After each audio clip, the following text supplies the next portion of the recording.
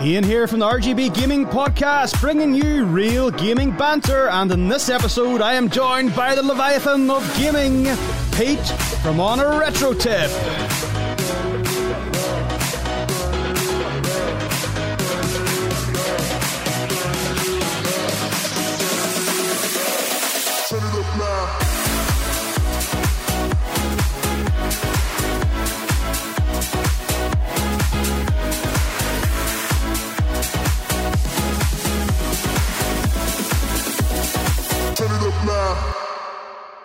Hello, and welcome back to the RGB Gaming Podcast, the home of real gaming banter, a weekly episodic podcast all about video games, chatting with special guests, and of course, having great banter.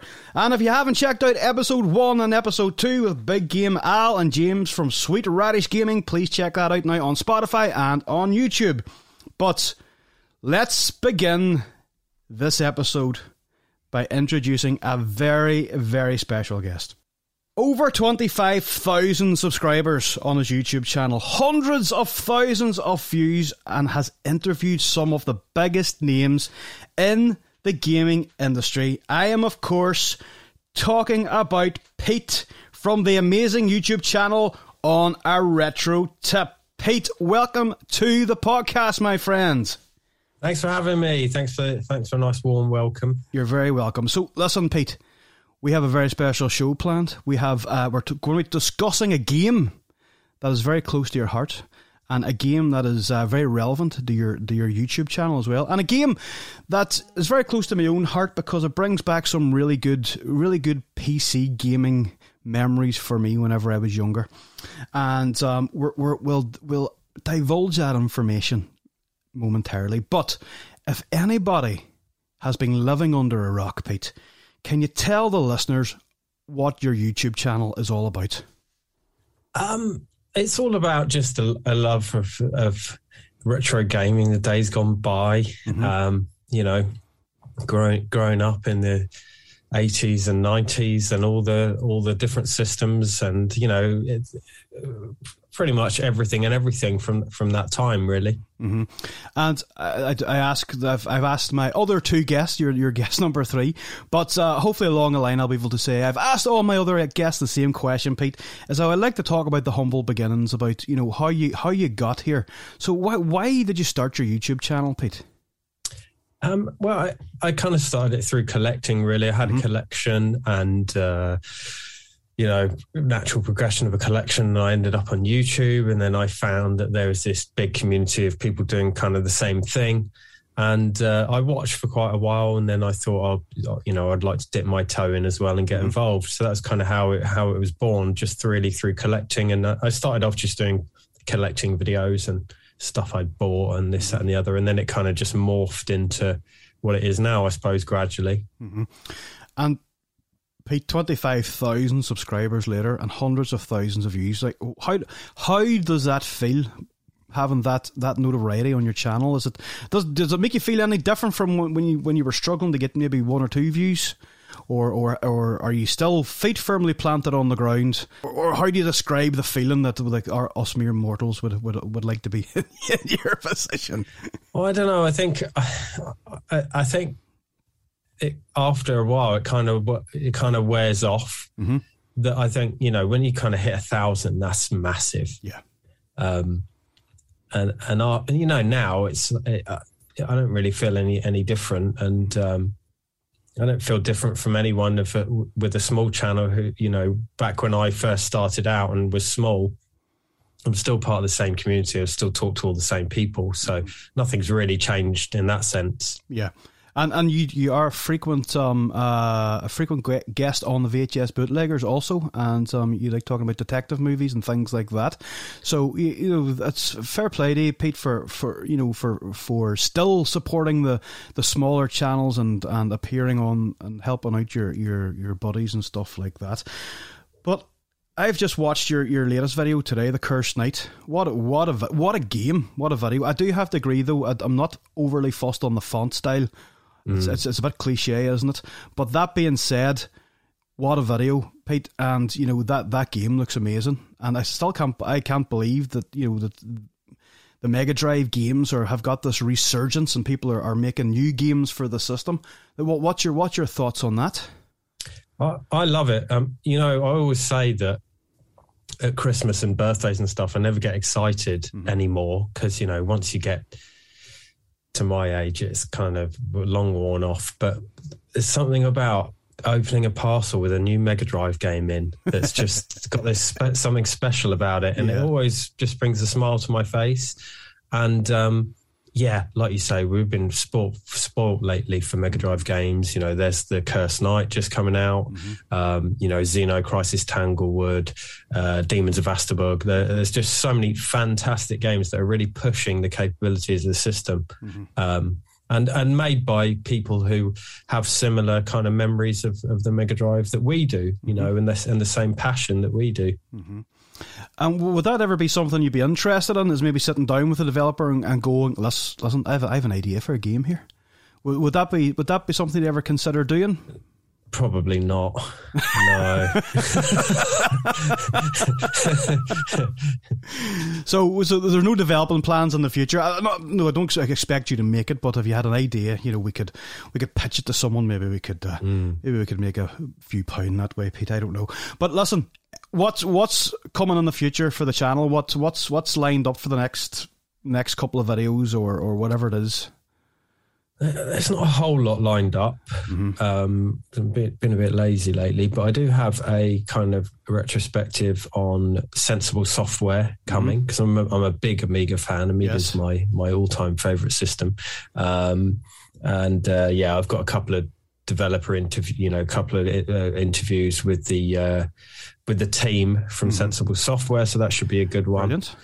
Brilliant. And then hopefully I've got something in the pipeline related to what we'll be talking about today, but we'll have to see. That's kind of in the early stages at the moment. Well, Pete, no better man to speak to you about what we're going to talk about, okay?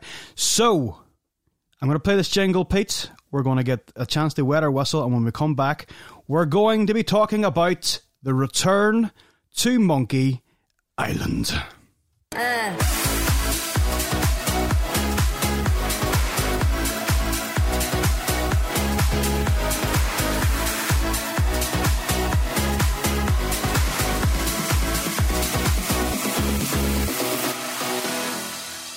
Okay, and welcome back to the RGB Gaming Podcast, and I am here with Pete from On a Retro Tip, an amazing YouTube channel. So if you haven't checked it out, I don't know why you haven't, but if you haven't, please go over, subscribe, check out the videos. It's an unbelievable channel and very much worth the watch. But the main reason that I have got Pete here, I have taken him hostage and I've brought him to the RGB Gaming shed, and we're going to talk about the return to Monkey Island. But before I start asking you questions about this, Pete, and getting into the nitty-gritty of it, it's clear on your own channel that you really have a passion and a love for Monkey Island. And, in your channel, you've actually spoken with Ron Gilbert and David Grossman about Monkey Island. So what was that like?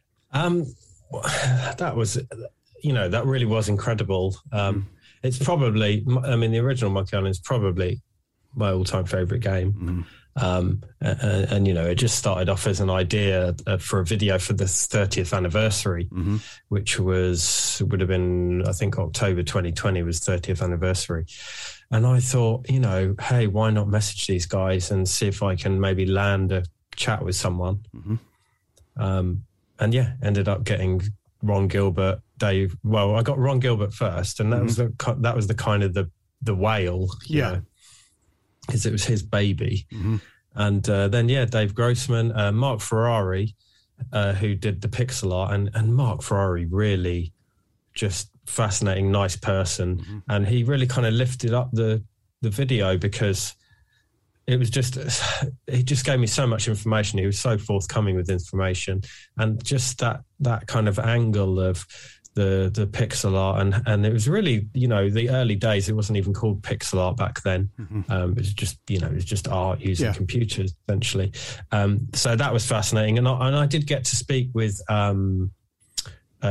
Steve Purcell, although only via email. And then Orson Scott Card as well, who wrote Ender's Game, because he was involved with the Insult sword fight, and I spoke to him and his wife on email, and they gave me quite a bit of info. So yeah, all in all, it was incredible, absolutely incredible. So that's unbelievable. But I have to ask you, not only as a journalist for your YouTube channel, getting to speak to these guys, how did you feel as a fan?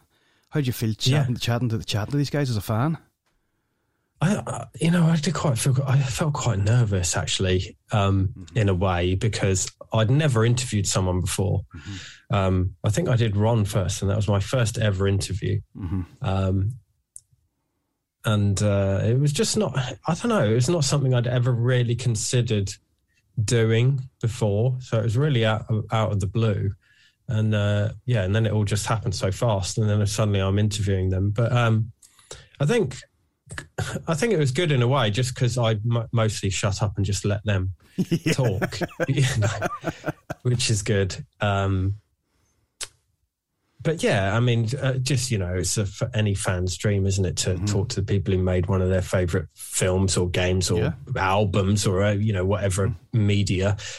So yeah, it was just an absolute treat, and also just to get some info that wasn't available at the time as well. That I had some questions that I thought would be interesting to have answers to that I did get. So yeah, I mean, it was just an incredible experience, and nice of them to give up their time to talk to little old me.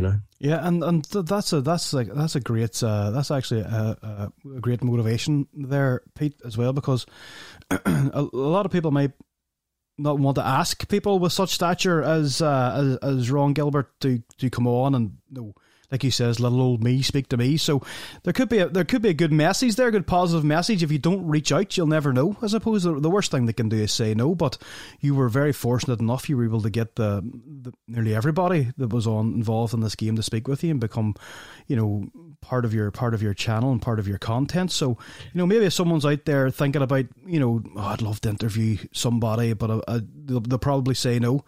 Reach out. You just never know, and I think that's a great example of people, giving up their time and actually taking a chance on someone who's, like you said, never interviewed anybody before. But I mean, it's that old saying: you don't ask, you don't get. And like you say, the worst they could say is no. And actually, Tim Schafer said no. His PR team came back and said, I think he's a bit, sick of talking about Monkey Island. And I said, yeah, I totally understand that. And whenever I email people, I always kind of say, look, I understand you're busy. So if it's a no, that's cool. Yeah. And I mean, some people, you'll be surprised how many of these people actually really love doing it. And like I was saying about Mark Ferrari, he seemed just as overjoyed to talk to me as I was to him, which was just so nice, That's brilliant, because like you said too, they're still part of the community, and they want to speak about their games and their experiences, and they want to speak about that experience with the fans. So having that content on your channel it's unbelievable, and like you said, if you don't ask, you'll never know. But that kind of leads me on to then there is a video that you have made. It's actually more or less like a feature length documentary about the making of Monkey Island, the 30th anniversary. And that's over 350,000 views.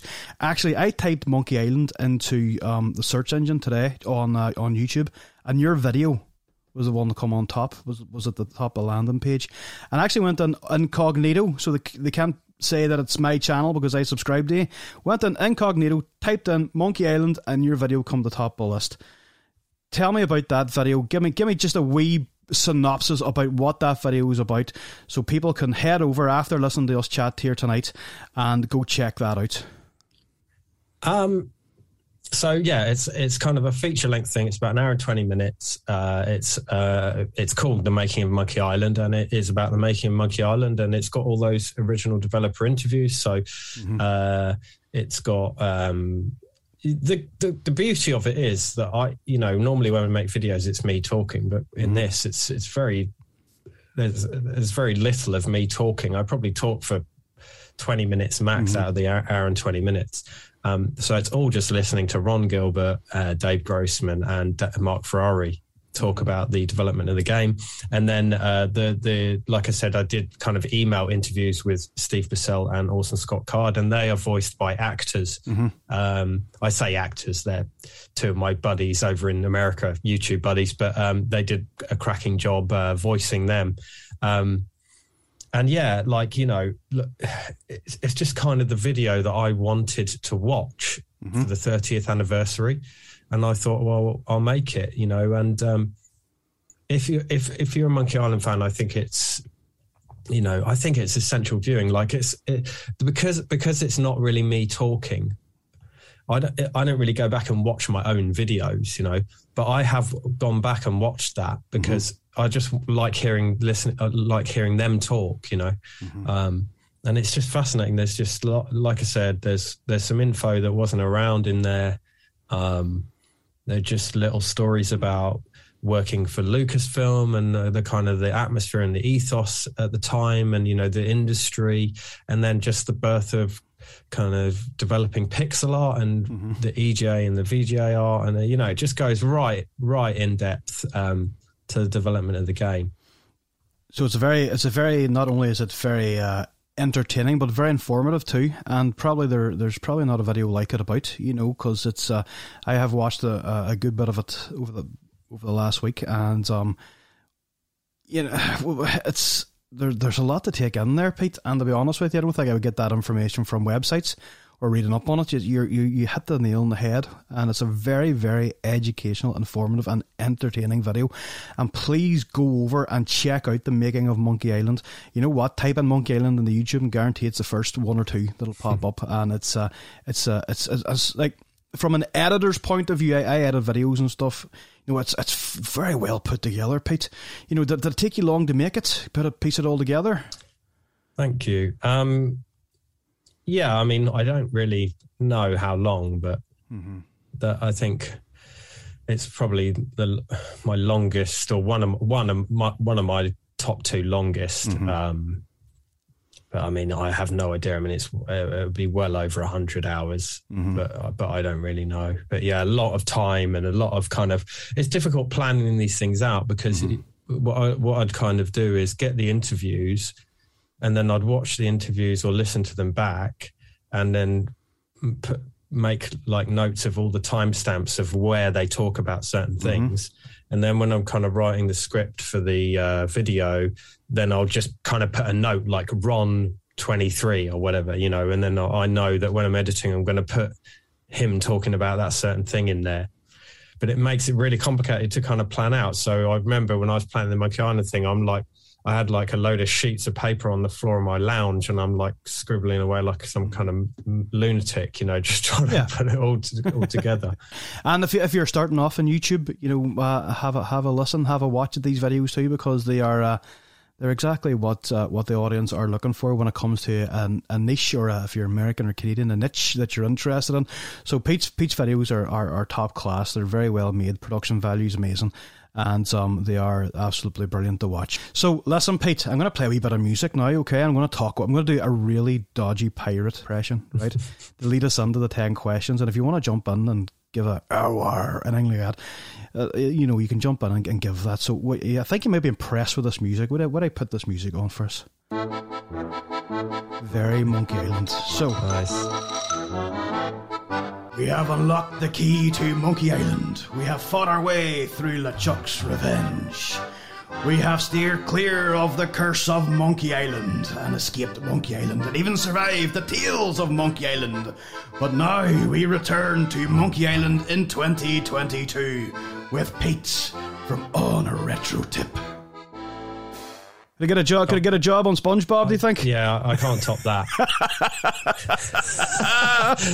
So there we go. We've got our Monkey Island introduction. And Pete, why Monkey Island? What got you hooked on that game? What got you hooked on Monkey Island? I think it was, you know, if you think of when it came out in 1990, and the 1980s was very much about arcade games, or that arcade kind of feel. So all the obviously big home computer scene here in the UK. Yep. Very arcadey games, and even like in the States they had the NES and stuff that was popular. It's all arcadey games. Mario, Donkey Kong, then you got like your shooters and everything, and Space Invaders and this, that, and the other. And it was very much kind of capturing that feel. And it was in the kind of in the 80s they did delve into story-based games, and particularly with text adventures is really where it started out over here, where we'd have to type in commands, and you just basically it's like playing a book, a choose your own adventure book essentially on screen. But obviously the point and click graphic adventure came in, and it was, it was more story based. And I think that Monkey Island was just such a fantastically realized world and story that it really just sucked me in. And it was really the birth of my love for kind of narrative driven games, I think. And that's something that stayed with me now. I really look for that in games that I play today, like, narrative driven and something with a bit of depth and a bit of story, and something I can kind of immerse myself in, really, in that world. So I think that's probably the appeal, and it's very funny. I was 10 years old at the time, and I found it funny then, and I still find it funny. I think the humor still stands up, and it's still one of the funniest games ever made.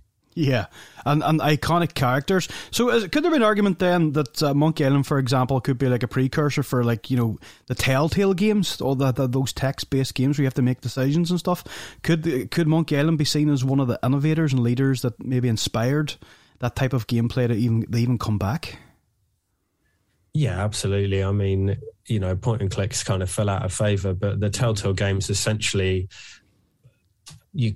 although they're not technically graphic adventures, you could call them that quite happily. And they're, the kind of interactive movie kind of genre is very similar to that, isn't it? So Monkey Island, we've got the Return to Monkey Island coming out this year, and it's coming to a new generation of gamers, Pete, as well as the diehard fans like yourself. So what will the developers have to do to make people play Monkey Island in 2022? So you've talked about it was come out in the 90s. It's pixelated art and all that kind of good stuff that we enjoy and that we love. But what do they have to do differently, do you think, for the new generation in order to make them enjoy it as much as what we have? Well, I think it's a double-edged sword, because a couple of the things they're going to have to do is the things that all the people are moaning about at the moment. And I think it's quite unreasonable to moan. So, for example, the art style. So they've gone for a lovely looking modern art style, and people are crying out saying they want pixel art. And it's like, well, you've got to appeal to a new audience. They can't just market it to us old fogies. So it's completely understandable they wouldn't do that. And then I think as well, the interface is going to have to be more modern. So obviously you can't have the older verb menu from Monkey Island, because kids these days are going to take one look at that and think that's archaic. So they're going to have to modernize the interface somehow. Hopefully it's still point and click somewhat, but it'd be interesting to see what they do with the actual interface. And funny enough, Pete, that's a great segue to the next question I have for you. So does Monkey Island need to stick to the point and click mechanics, or has that methodology, is it old school, or might that put people off? Well, I don't know. There's a danger of, if you stray too far from it, what would they actually do? I think they've got to remain at least reasonably close to a point and click. Maybe have the navigation of the character with just normal controls, so that you can walk around and you don't have to click here and there. But actually interacting with the environmental objects, I think would be a good idea to still have some kind of point and click interface. Yeah, because I play a lot of horror games, and I play a lot of horror games on PC, and a lot of them are point and click. So I can't see that being it might be different for maybe people who don't play PC games, maybe coming straight onto a console. They might find that maybe strange, but I think you're right. I think the navigation of Guybrush, for example, if we can control him and then point and click in the environments, I think that would be a reasonable enough adjustment, I think. But for me, the point and click element of it was brilliant. That's why I really loved it on the PC. And for me, like I said at the top of the show, it's more nostalgic. I just remember playing it. It was like it was Monkey Island and Full Throttle. I don't know if you ever played that game. It was a LucasArts film, or LucasArts game as well. And it was those were my two favourite games at the time on the PC, and they just I just loved playing them, and there was again the narrative and the storyline and the aesthetics. It was really nice, and it was a really nice, relaxing game to play as well. And the music and all that was just great. It didn't wind you up too much, but it's. I just hope when it comes comes on the console or whatever it is. I'm sure it'll come on all platforms. I just hope it. The gamers respect where it's come from and maybe where it's going to, How are you going to play it yourself, Pete? Are you going to play it on PC? Are you going to play it on Switch? Are you? I don't know. I think I'd probably definitely buy it on Switch, but I wouldn't mind getting on PC. And like you said, it depends on the interface, really. I did have Monkey Island 1 and 2 Special Edition on my iPod, and it really lent itself to the touch screen, so that could be a nice kind of way to play it. So you don't necessarily need a mouse, but maybe I'd play it with the mouse. And it also depends kind of what they do. If they're doing physical copies, I'd love a big box copy, and we'll have to see what they do, won't we? Oh, it would be great. Well, another the statue, like was chatting to Sweet Radish James from Sweet Radish Gaming about sort of big box stuff and all the stuff that we don't need, but it's the stuff that we want: statues and booklets and coins and maybe a T-shirt in there, and it'll never even come out of the box. But that's the stuff that we long for, and I for one would be a great supporter if they did bring out a big box limited edition Monkey Island collector set or something. I think I would be all over that. But let's talk about the Monkey Island games then. So out of all the games we've got Monkey Island, LeChuck's Revenge, Curse of Monkey Island, Escape from Monkey Island. What's been your favourite game out of the franchise thus far, Pete? The first game, Monkey Island 2 is a very close second, but the first game is definitely my favourite. Okay, so someone comes up to you in the street and says, Pete, what's Monkey Island? Why should I play it? What's your answer? How do you convince people to play these games?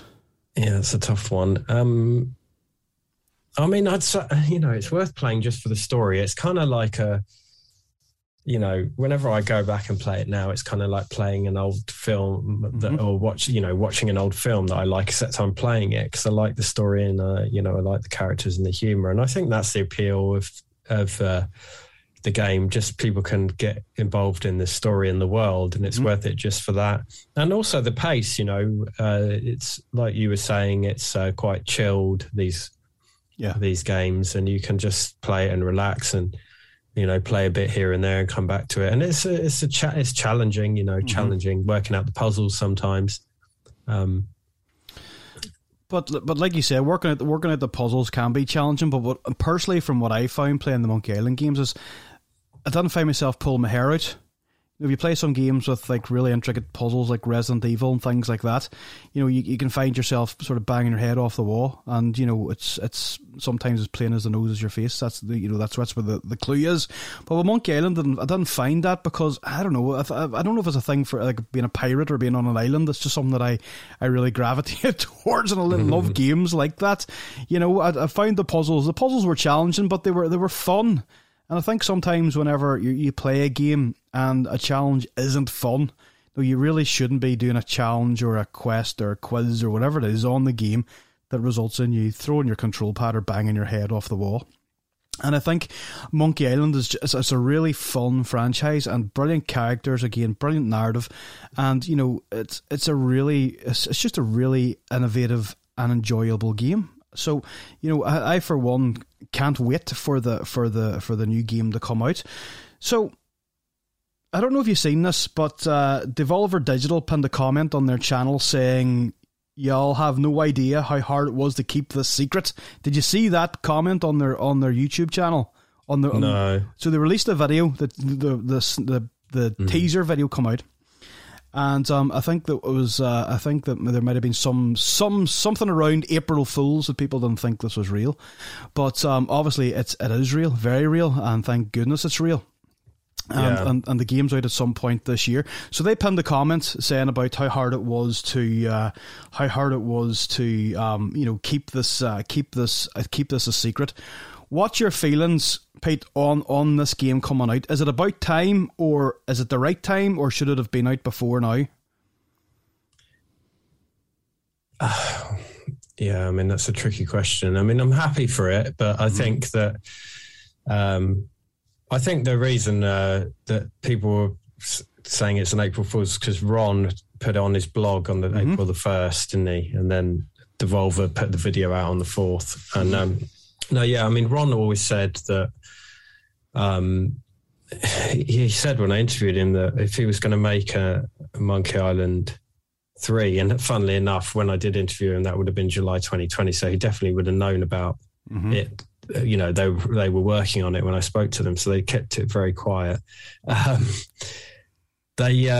said that kind of what he had planned for Monkey Island 3, he wouldn't be able to do because some of the bits that he wanted to do appeared in the other games. So, you know, Curse and Escape had certain aspects in them that he had planned for 3. Yes. So if he was to carry on and do his 3, then people would kind of say, well, you're nicking stuff from those. Whereas, and he's not saying that they nick them either. It's just a natural progression of the story to include those features. So I think that the day of their planned proper Monkey Island 3 is gone. But at the same time, you know, I'm more than happy for them to do the original guys to do a Monkey Island, and we'll see what they do. I'm sure they'll do the story justice. And it's they said it's going to start from the fairground at the end of Monkey Island 2, so it literally continues just directly from the end of Monkey Island 2. So that's interesting, because that's what my next question was going to be. Is do you have any idea what do you think they've got planned in terms of a storyline for the game? What do you think will happen moving forward now after Monkey Island 2? What's your gut telling you that this could possibly be about? I honestly don't know. Apart from the fact that it's going to start there. God knows where they're going to take it. You know, could go anywhere. As we have seen in a lot of the other games. Listen, when we're watching that preview trailer or whatever you want, a sneak peek video on YouTube, we see Murray, the bouncing skull, and he says that Ron Gilbert told me he'd never make another Monkey Island unless, and then he gets sort of abruptly pushed into the water. What do you think? What does that mean? Any idea what that's in reference to? Yeah, I'm pretty sure I know what that's a reference to. So, you know, Ron always was adamant that he wouldn't make one unless he owned the IP, or at least had full creative control over the IP, because he didn't want to be under the parameters of maybe an executive at Disney saying, well, you have to do this, that, and the other. You know, didn't want to be dictated to the story. And I'm pretty sure that if they were to just drop a Monkey Island trailer, then everyone and his dog would say, oh, hang on a minute, you said you wouldn't do Monkey Island because blah, blah, blah. You know, he told me the same thing. So I think they were just preempting that everybody would say that, and just shut everyone up immediately by just putting it in the trailer that, yes, we know we said we wouldn't do it unless we owned it, but now we are doing it. So let's just get that out of the way. Yeah, because whenever the trailer's playing, there's 3 crates are dropped. There's Lucasfilms, there's the Devolver Digital, and of course the last one then is whenever, if you actually watch Murray's expression when he jumps as the crate's dropped by the pirate, he jumps on a crate at the same time. So one gets dropped, a little skull bounces up, the second crate gets dropped, he jumps on the second crate, and just before the third one comes up, Murray's shocked. You see these lines coming from his head as if to say, what the you know what? And of course it's the Terrible Toy Box logo. So that makes sense as to what you've just said about the IP and stuff like that. So I think that's a good homage to what was said and not taking themselves too seriously. And of course, and I'll be honest with you, the only game I'm familiar with is Thumbleweed Park. Is that right? It's other than that, has Ron Gilbert brought out a lot of games under the Terrible Toy Box banner? Well, you know what? He's actually been hugely successful since leaving Lucasfilm, which would have been probably after Monkey Island 2. And he made a lot of children's games in the 90s.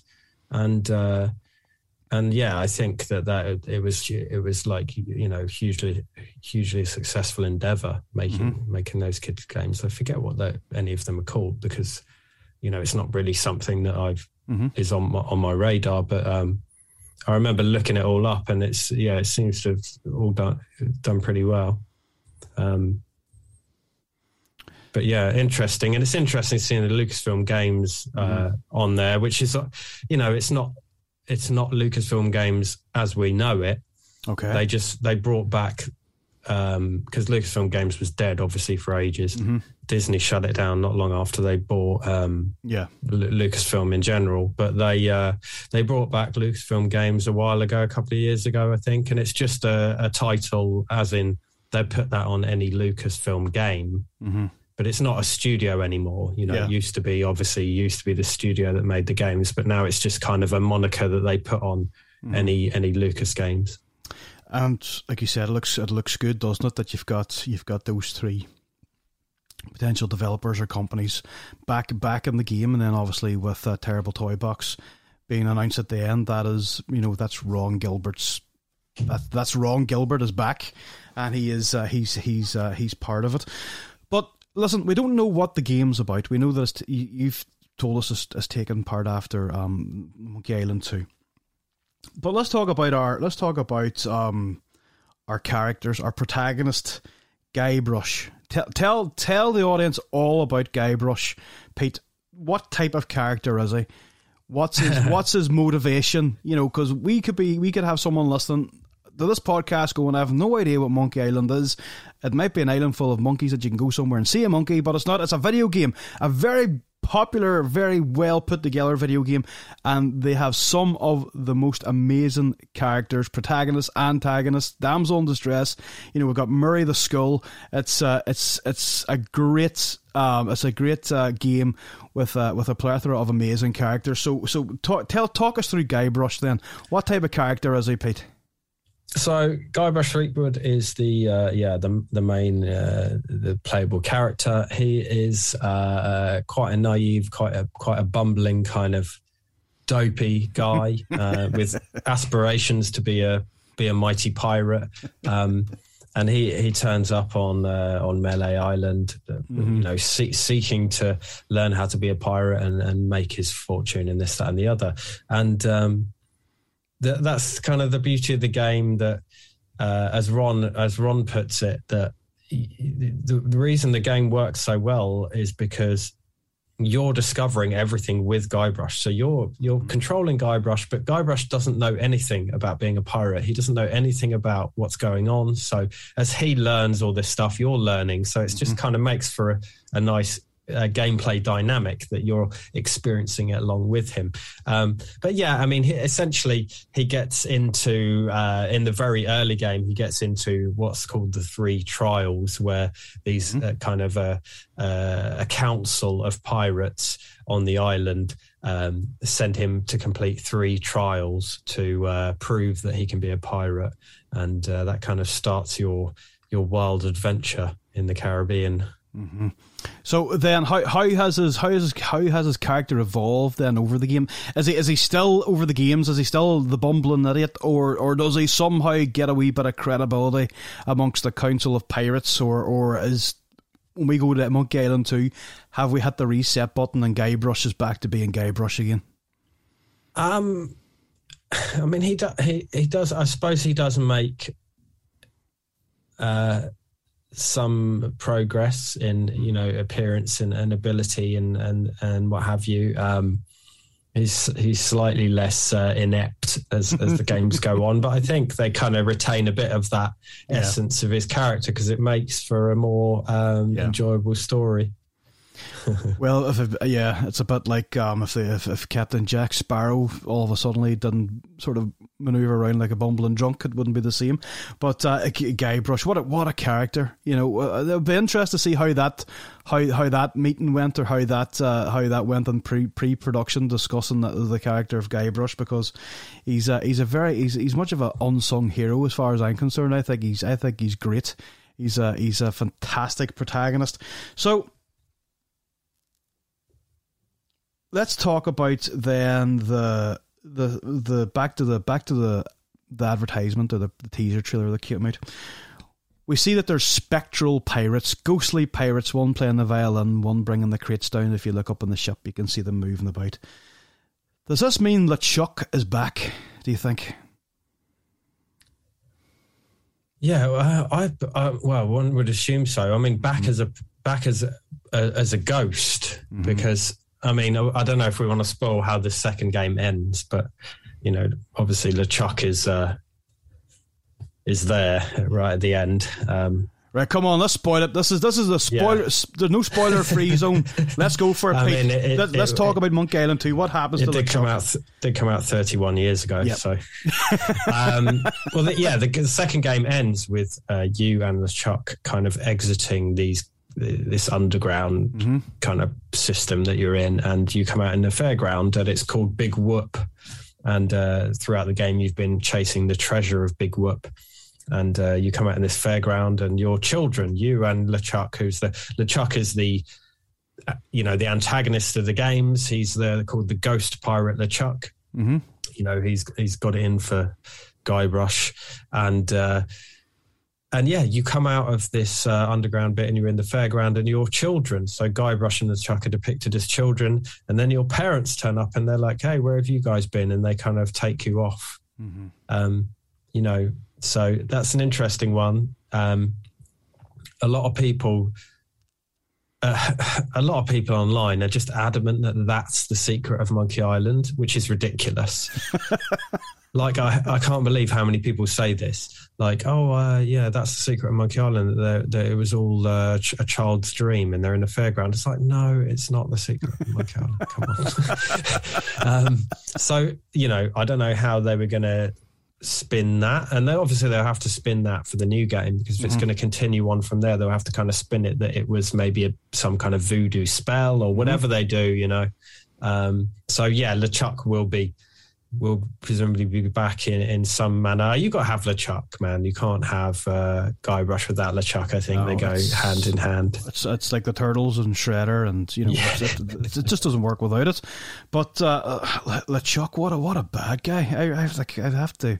I have to say, he's one of my personal heroes. So tell the listeners then about LeChuck. Who is LeChuck, and what's his motivation in the Monkey Island games then, Pete?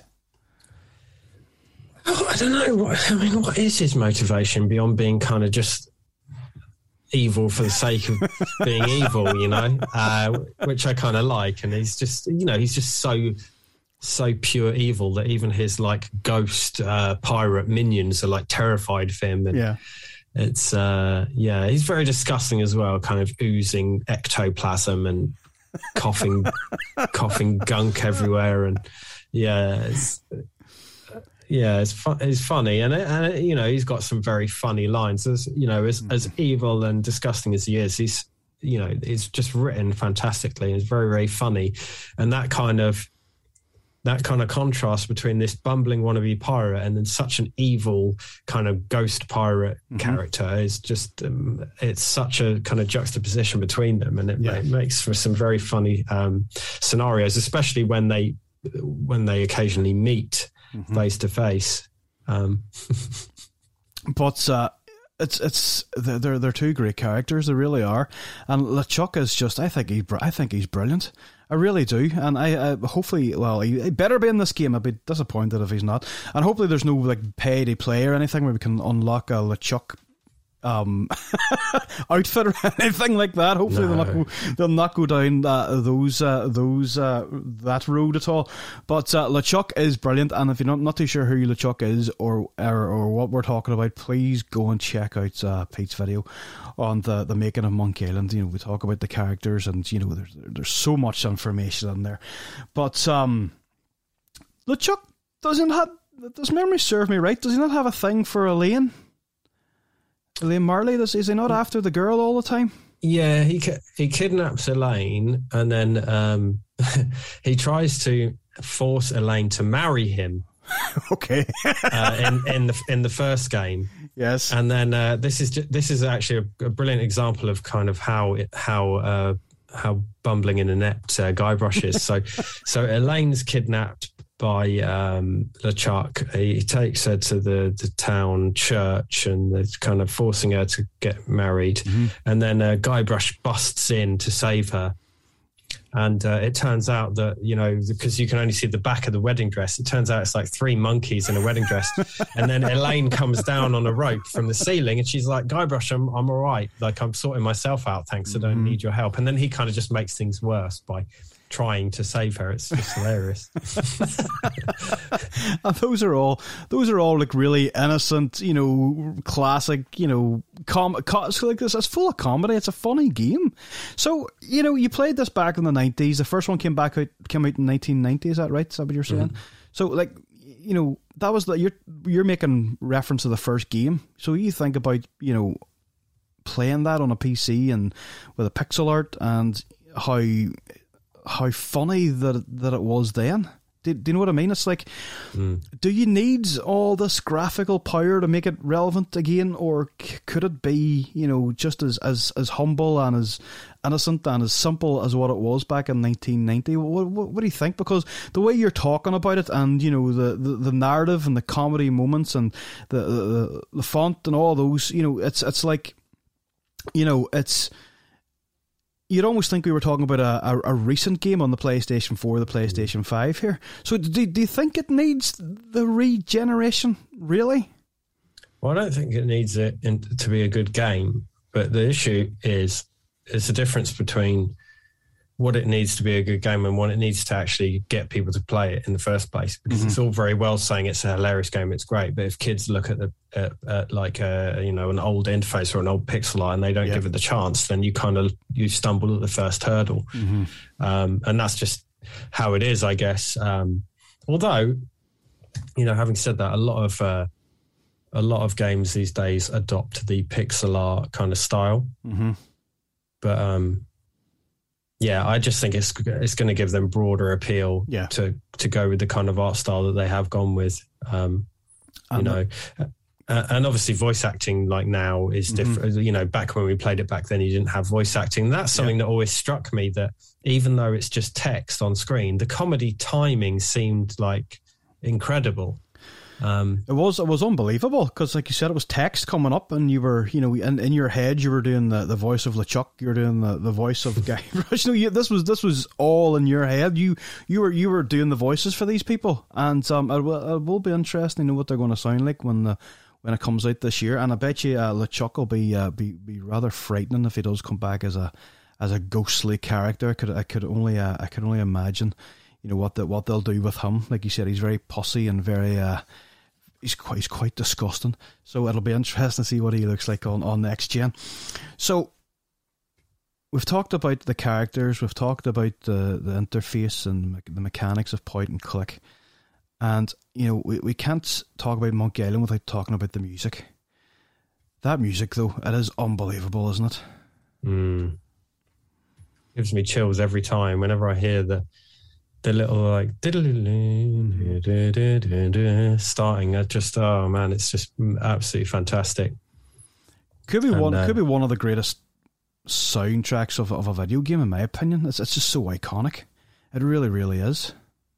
It is, and it's so fitting with the game. You know, it's just Michael Land did such an amazing job of capturing that kind of Caribbean vibe with the music. It's incredible. And then you've got like the iconic theme tune. You've got all this ambient music going on in the background, and you're walking through the jungle, and it's like dun dun, and there's little like drum beats and stuff, and it just feels really authentic.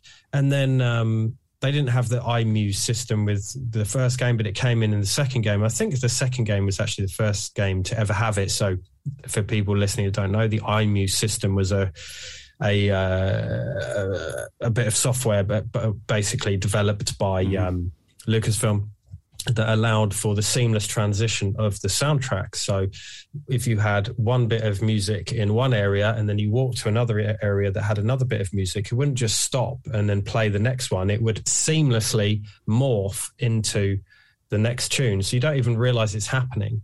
It's very clever.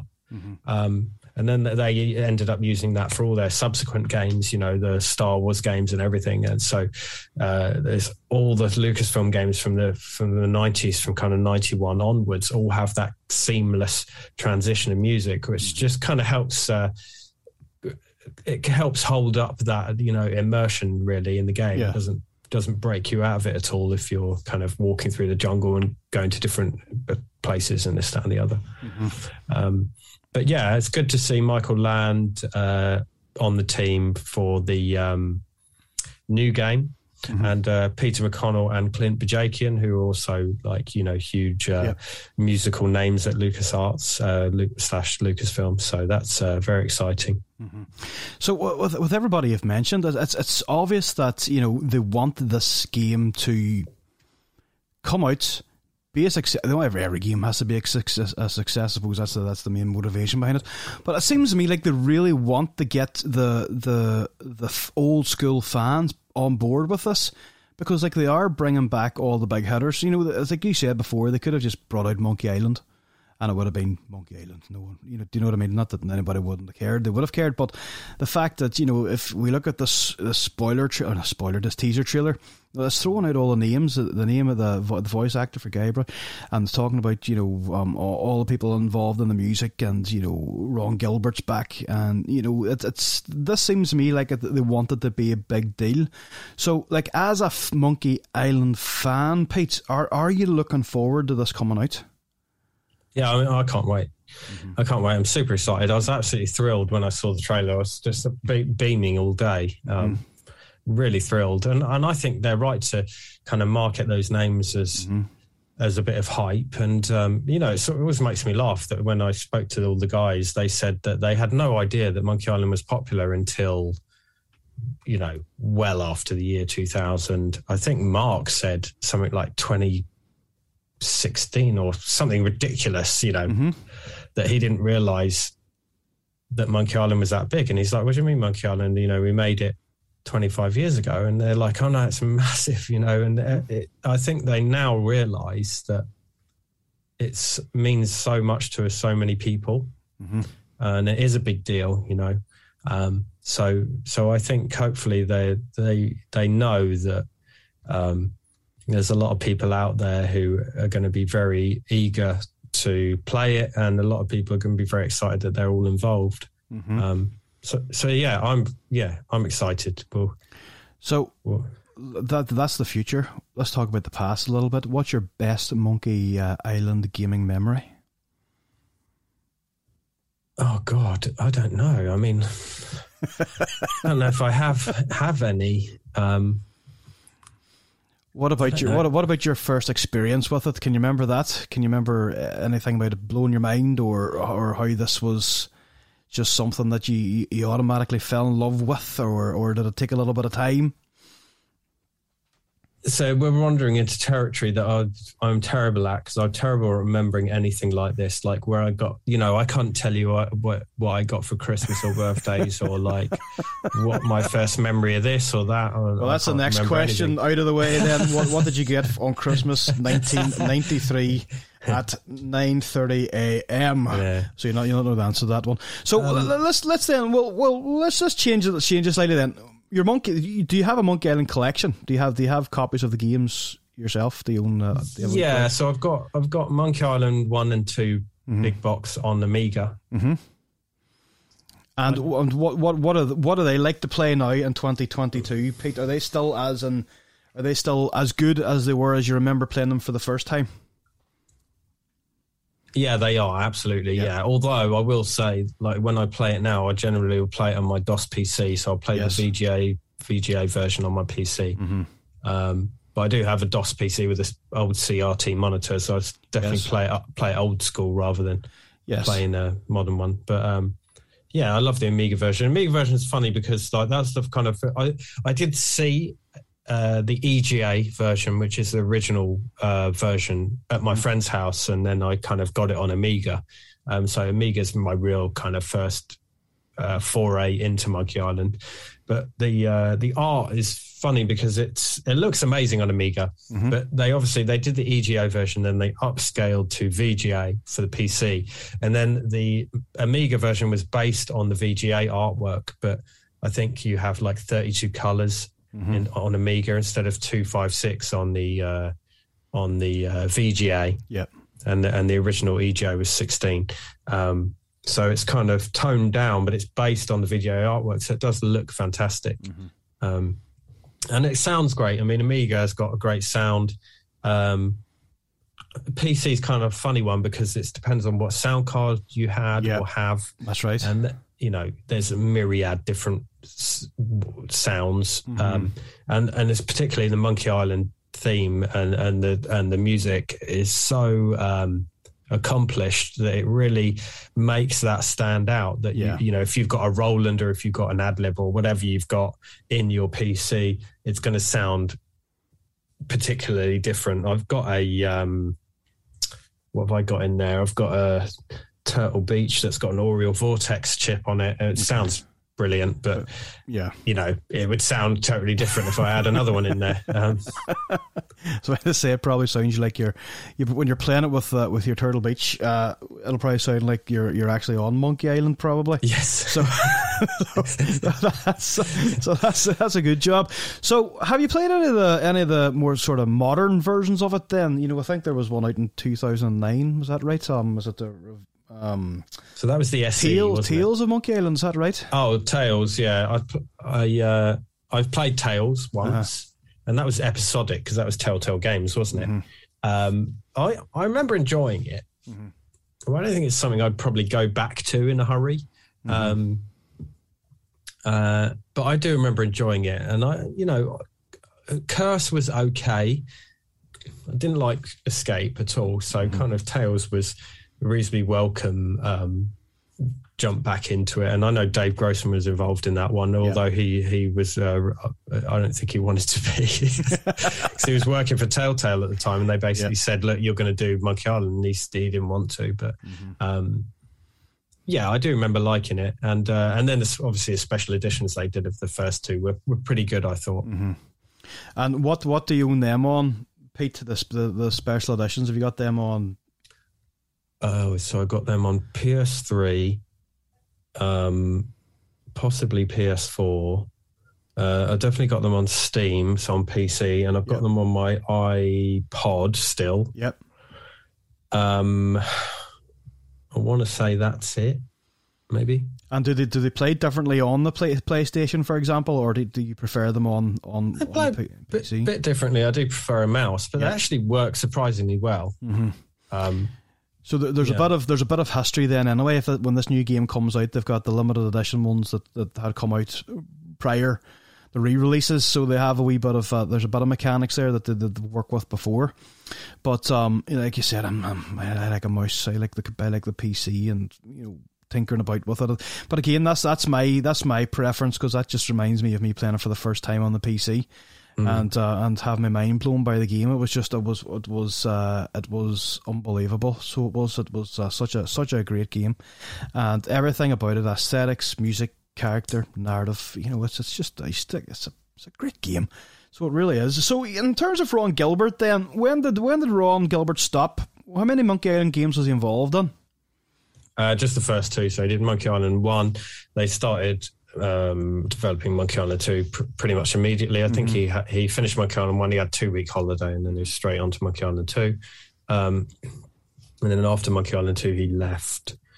Not sure why, but I think it was a number of reasons. But like the ethos and the kind of dynamics at Lucasfilm really changed after Monkey Island 1, because while they developed Monkey Island, they're actually based out of Skywalker Ranch. Oh, okay.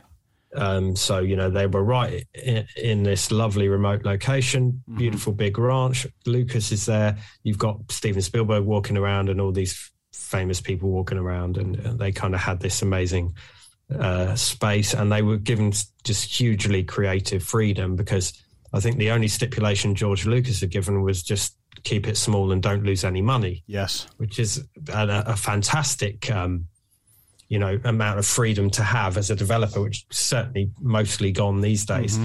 But after Monkey Island 1, they kind of moved to offices, and they weren't out in this lovely location, and they're all in these offices, and it was a bit more kind of corporate and numbers and stuff. So I think that quite a few people got disillusioned with that. And I don't know if Ron was one of those people, but I think a big factor for him was that, why make money for someone else when you can have your own thing? So I think he really wanted to own his own company and start his own company, which he did, and was very, very successful at. So what do you think then, personally? What was the reconciliation then to bring out the new game? Do you think it was a case of, bringing back the band? Or do you think it was a bit like that? Let's get the band back together and make return to Monkey Island, or the stars align and it was just time to do it? So why do you think because they're all back together? It looks like the band's all back together here. You got LucasArts, you've got Ron Gilbert back again on this. So why do you think that all? How do you think that all emerged? How do you think that all happened? The three of them, the three companies getting together to make this. Then do you think it was? Do you think it was just time? The stars aligned and it was just time to do it now, or do you think something else has happened in between? Well, I think what apparently happened, because there's some interview that was out the other day, wasn't there, or yesterday? So what they're saying is that Ron was at some conference or other and started chatting to the guy from Devolver, and they were kind of talking about the possibility of a Monkey Island, and the Devolver guy knew someone at Disney in charge of something quite, high up in the licensing. So I thought, like we were saying earlier, don't ask, don't get. Let's put the feelers out and see if we can do something. And I think it just kind of happened. And seemingly Disney are kind of, although they've done nothing with it, seemingly Disney are pretty big fans of Monkey Island. So, God knows what kind of deal went on or talks went on behind the scenes, but obviously it was agreeable for everyone, which is good. And the key word or the key company you've mentioned there is Disney. Have a massive monopoly on all these things now. Star Wars, Marvel, sports, the whole shebang. If this is successful, maybe this could lead to things like a Monkey Island cartoon or a film, or it's would that be something you'd be interested in seeing, Pete? Monkey Island coming to the big screen? Yeah, I mean, I wouldn't mind. I just think that it's a tricky one for the Disney because of the ties with Pirates of the Caribbean, because Monkey Island was inspired by the Pirates of the Caribbean ride at Disneyland or Disney World, and then obviously Pirates of the Caribbean is basically the film of that ride, and also had a bit of influence from Monkey Island in it. So it's kind of like a fine line that are they two those franchises too similar to both have a kind of presence on screen. I don't know. Mm-hmm. But it would be interesting though, because I think LeChuck as a big CGI bad guy would be pretty cool to see, and I don't know, could maybe see Tom Holland running around as guy. No, he's too. I think he's slightly too good looking. There'll be someone a bit goofier. Could be somebody a bit good. Maybe Pedro might do it. Maybe they might ask Pedro from the VHS Bootleggers to play Guybrush. But another great channel. If you haven't checked out the VHS Bootleggers, go and check out the Bootleggers as well, and you'll see Pete on that. And myself, I'm on it as well from time to time, and we do talk about films over at the Bootleggers. So listen, just to wrap up then, in terms of the return to Monkey Island, you are a massive fan. You have a huge love for the franchise, and if you were to sum up in one word Monkey Island, what would that word be, Pete? One word. Okay, I'll let you have a couple of words then. How about that? It's really tempting to just say Monkey Island because that sums it up quite well. Adventure, that really puts a lot of it into perspective. The genre is adventure. You're going to go on an adventure. The humor and the characters is all an adventure, and that's just that's the main reason to play it. It's an adventure. And just before we move on to the games that we've been playing and stuff, Pete, do you think a lot of games modern games have lost that a little bit? Just the fun adventure of playing a game. Do you think a lot of games, modern games, are too focused on being realistic and dealing with first world problems and war and things like that? Do you think it's time for a good fun adventure in Monkey Island? I think the timing's perfect at the minute. Personally, myself, I think whenever you go to buy a game, they're too hardcore. They're too, it's like when I was speaking to James on the last episode, we're talking about Nintendo, and sometimes if you're going to play a game, you almost have to psych yourself up and go, right, going to sit and play this now, and this is going to take hours and have to commit to doing it. Whereas some Nintendo games, you can pick it up, play it for 10-15 minutes, put it down, and you've got your fix. I personally find that with Monkey Island. I think Monkey Island is a game that makes me want to play it. Not a case of sometimes if you've started a game, it's like, this is going to take up a lot of my evening to play this, or this is very methodical and have to think a lot. Just remembering playing Monkey Island was one of those games you could put on with all intentions. I'll play Monkey Island for a little while, and maybe you've been stuck there for 3 or 4 hours because it's fun and it is adventurous. And you do get sucked into the world of Monkey Island, whereas I think with a lot of modern games, and this is without trying at the risk of not sounding like an old man here, but they are realistic. It's I'd rather play Monkey Island than go and shoot a hooker in Grand Theft Auto. Do you know what I mean? So I think a lot of the games now have lost the fun factor. Like a lot of there's not a lot of fun games. And like the definition of a game is the play and have fun. I think if you can get stuck in a game and it would still be fun, then they've really done something special there. And that's really what Monkey Island does. Is even though you're stuck, you're still going around. You're talking to the characters. You're trying to work out what's what. You're trying to and there's going to be funny things, funny dialogue. There's going to be funny scenarios. You're going to still have fun and. Yeah, I'm very disillusioned with modern gaming and like you said, Nintendo's kind of got a bit of more pick up and play appeal. And I play my Switch all the time, and I probably haven't turned my PS4 on for like 6 months a year. I've got no interest in buying any modern console for now anyway. Yeah. We might touch on that when we talk about what games we're playing. But yeah, I totally agree. And that's why I got a room full of all this old stuff. And I play a lot of Mega Drive, and I play my Amiga or my DOS PC, and I can sit and lick Monkey Island or Day of the Tentacle in an hour and a half or whatever, and I sometimes just sit there and do that, and it's fun. And that's it, nail on the head. It's fun. It's a fun game, and that's why we play games, because they're fun. We want to escape reality and have a bit of fun. We don't really, at times we don't want to be pulling our hair out or banging our head against the wall playing a game.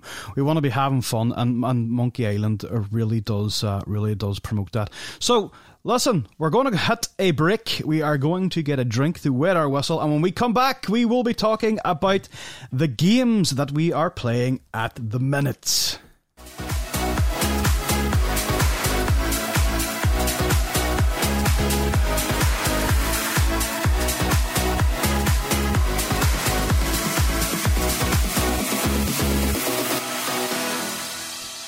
Hello.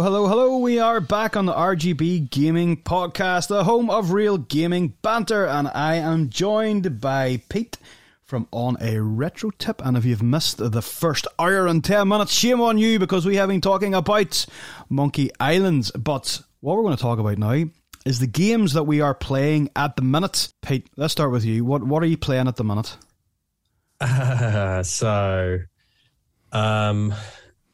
I'm playing a few things. So I've been playing Fallout 3. Oh, very good. Yeah, so I've got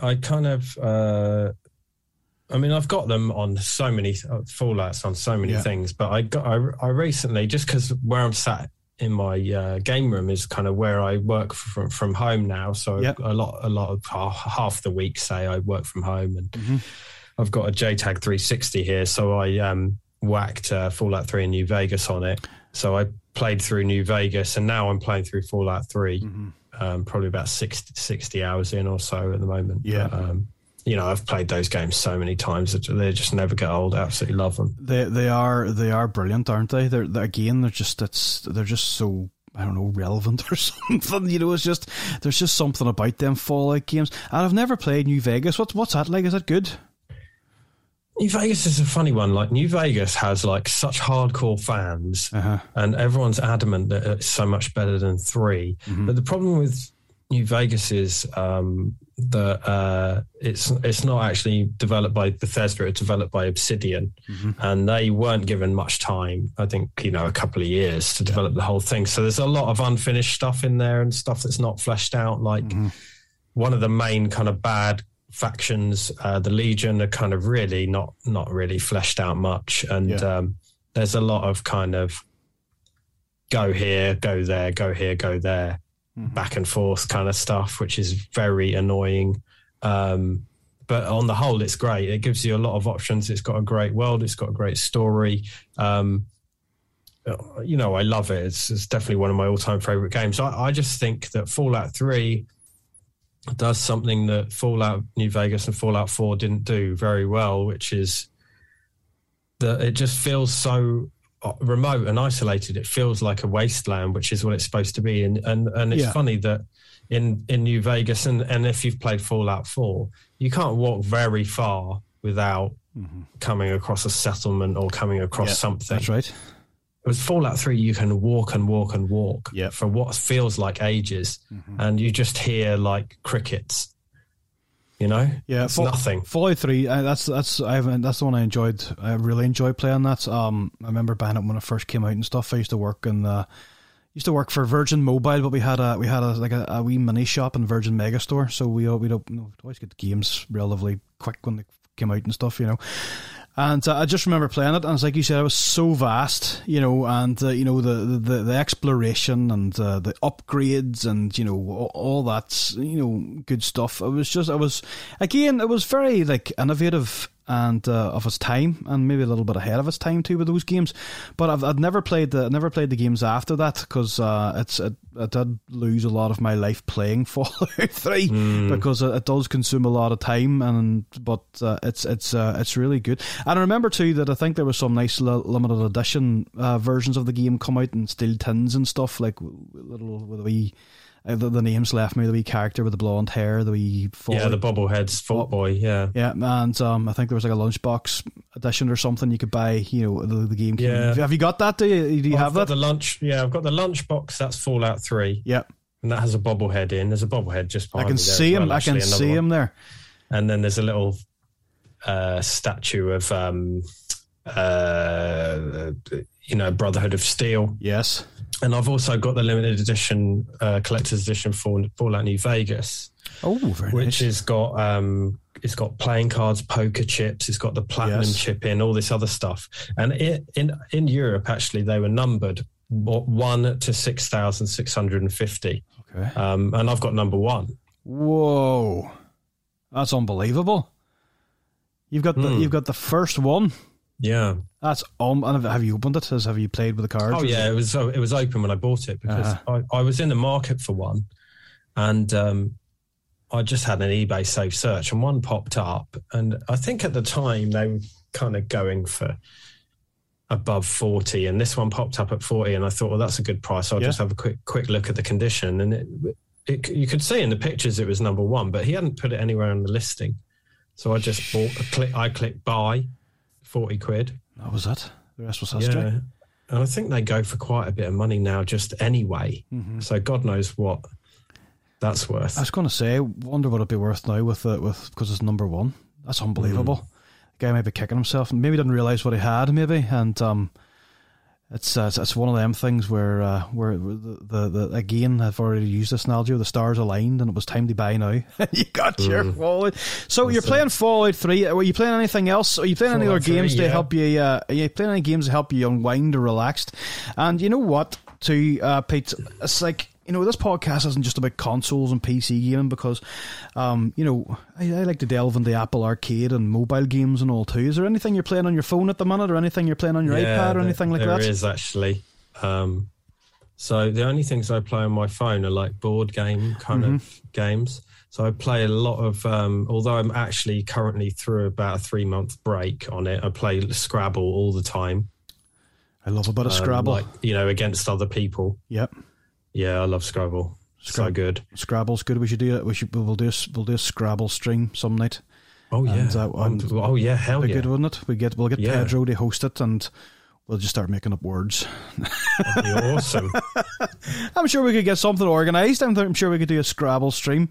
Play Scrabble Scrabble. That'll be good. We'll get that down and get that we'll get that sorted. So you're playing Fallout 3 and you're playing Scrabble. Anything else on play Scrabble? Play a bit of Risk on my phone and stuff. Yep. And what else am I playing? I'm playing Advance Wars 2, which I'm pretty much always been playing since it came out in 2003. Pretty much every year I'm playing that for a few months. And I'm currently actually. I got this kind of handheld device with an LCD screen that I was play testing, and I've just taken to kind of just having that in the lounge some nights. So I've been playing Advance Wars 2 on the Game Boy Advance on that, which is kind of like emulation, although I do play Advance Wars 2 on my Game Boy Advance all the time. And I've been playing Tony Hawk's on the PlayStation on that as well. Tony Hawk's. I used to love Tony Hawk's on the PlayStation. Yeah. The soundtrack was amazing. It was just one of those. It was just that era, wasn't it? It was like, you know, Blink, punk rock and stuff, and Sum 41, and you know, it's just all things. It's just all bands like that. And you know, I did have a bit of a mohawk whenever that period of my life. But, I don't think I'd get away with it now. So. I just want to ask you another thing too about the games that you're playing as well, Pete. Like, you know, in your video, your latest video, The Cursed Knight, you got delivered this beautiful game package. You got stickers and all that kind of good stuff. You know, what is that like to be the person that reviews these games? You know, like yours was custom made and stuff like that. Is that what's that like? How does that feel? It's nuts. Like it's crazy. Like, you know, I couldn't believe that because they sent me a ROM first. They said, "Oh, the game's coming in the post, but here's the ROM. You can play and it's customized." And I thought, "Oh, that's cool. It's customized ROM." And you kind of play through the first level, and there's billboards with my logo on it, and I was like, "This is nuts." I'm in a Mega Drive game. But then the cart came, and it's on the cart as well, so it's like a proper custom version of it.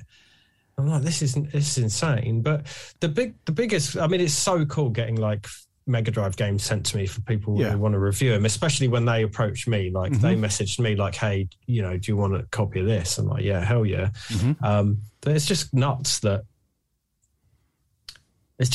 happens. Honestly, it's crazy. Like, or like that people, you know, care enough to have my opinion on their game, and you know, people are always, you know, as long as I don't slam the game, obviously. But people are always grateful for me reviewing the game, and it's always honest. Like I've never entered into an agreement to say anything favourable or say anything that I don't believe in. Yes.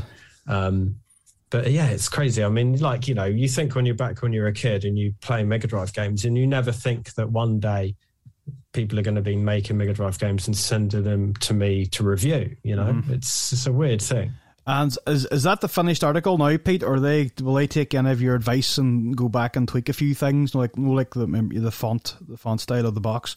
Will they tweak that? Do you think, or is it? I don't know. I know the game is completely finished. Yeah. Although they did say to me that they would be implementing a password feature in the final game, because this one doesn't have it. Okay. But I don't know. I mean, the box art's probably reasonably easy for them to change before they. I don't know what stage of production they're in. Presumably, this Kickstarter is to fund the production, so maybe they haven't done it. So I don't know about changing the font and this, that, and the other. But I think that as far as the game's concerned, it's pretty much finished. The game looks awesome. The night looks amazing. It does look like a throwback to. I don't know. It's like the night from Ghosts and Ghouls mixed in with the Terminator and RoboCop and Fallout, the big bulky guy from Fallout 3 in the box. So it does look really interesting. It looks pretty. It looks like the kind of game, if you do suffer from epilepsy, you probably shouldn't play it, because I was like, whoa. Even just watching the review, because it was so fast paced and it was in your face, and it was just it looked unbelievable. And I do agree with you. I think the F-bomb does get dropped a bit too much in these games. But that being said, like, there's probably people out there that love a bit of stuff that's a bit close to the edge and a bit gritty. You might not have seen that maybe back in the 90s and stuff. What was the last one I reviewed? The one that was like a commando kind of game. What the hell was that called? Oh, yes. The name's left me. Let me jump on your channel here and I'll find it real quick. God, my memories are so bad. I probably only made it a couple of weeks ago and I can't remember it. I think it was the one previous to this one you've got out now. Aspros? No, it wasn't Aspros. No, it was that was like a teaser thing, wasn't it? Yeah. Where's your videos now? Metal Dragon. Metal Dragon, yes. Yeah, I mean, that was like riddled with them. Like really, like so much swearing. But this one, it had just a couple in, and I thought you could probably do without that. Yeah. It doesn't really add anything. And I'm all for swearing, and I swear like a pirate, staying on theme. Yeah. But I think with media like that, you've got to have a reason to do it. And actually, funnily enough, when they made Monkey Island, because there's absolutely no swearing in Monkey Island, that they were kind of told, look, if you can give me a good enough reason to put one in, you can. And there is none, because they couldn't ever come up with a good enough reason, and it made them think actually it doesn't need to be there, Yeah. But I have to say that Metal Dragon looks awesome. Just even the artwork, it looks like Rambo with a Punisher and these beautiful 1980s / early 90s women. So it's so it's right up there. But as at the minute with the games that I'm playing, it was when James was on, I was playing. I was making my way through the Batman Arkham Asylum games over again. I was playing them on the PlayStation 3, and then I logged on to I own a PlayStation 5, and I'm quite ashamed of it, to be honest with you, because it's nothing more than a giant plastic statue that really doesn't do very much. And I ended up buying the all the Arkham games for some like 15 quid on the PlayStation Store sale. So I'm making my way through that at the minute, but I'm looking forward to, there's a new Batman game coming out. I'm obviously looking forward to Monkey Island coming out. So I think this year's going to be good in terms of the games that I'm interested in. And from time to time, I'll go back to games like Resident Evil and Dino Crisis on the PS1. But that's kind of just sort of like a retro fix to try and just, escape reality for a wee while without having to think too much. And I've been through them games so many times. It's a bit like yourself in Monkey Island. You probably hammered out in a couple hours, On autopilot. Yeah, but for me at the minute, that's all I'm really playing. So is there any other games then, Pete, you've got on the horizon? That is there any? Can you let us into any secrets? Is there any more games coming in the post that you're going to be reviewing anytime soon? Oh, I don't know. Don't think so. Mm-hmm. Not that I know of. You never know. They just, sometimes you get a message and then they just turn up. So I said Hermes or the postman will land and go, there you go. There's your Mega Drive game and your stickers and all that kind of stuff, But listen, Pete, I think we have given the people enough Monkey Island information for now. And maybe if you're up for it, if you've enjoyed yourself on the show tonight, once the game comes out and we've played it, I think that could lend itself to another podcast. What do you think? Yeah, absolutely. And we could bounce off each other's experiences playing the Monkey Island game. But listen, Pete, have you enjoyed yourself tonight? Yeah, brilliant. Thanks for having me. No worries. Thanks for coming on, Pete. You've been an absolute brilliant guest, and it has been an absolute pleasure having you on the show. And we have talked Monkey Island, to a franchise and a game that we hold dear to our hearts. So, Pete, listen, thanks a million, buddy, and it's been great having you on, and we will get you back on again to chat Monkey Island, Scrabble, whatever it is. I'll have you on any day of the week, my friend, because you've been a brilliant guest, and I look forward to chatting with you again, buddy. Thank you. Okay, so that's the end of the show. I want to thank Pete for being an amazing guest. Head on over to On a Retro Tip on YouTube and subscribe to Pete's channel, and check us out on major podcasting platforms and YouTube, and I will see you next time.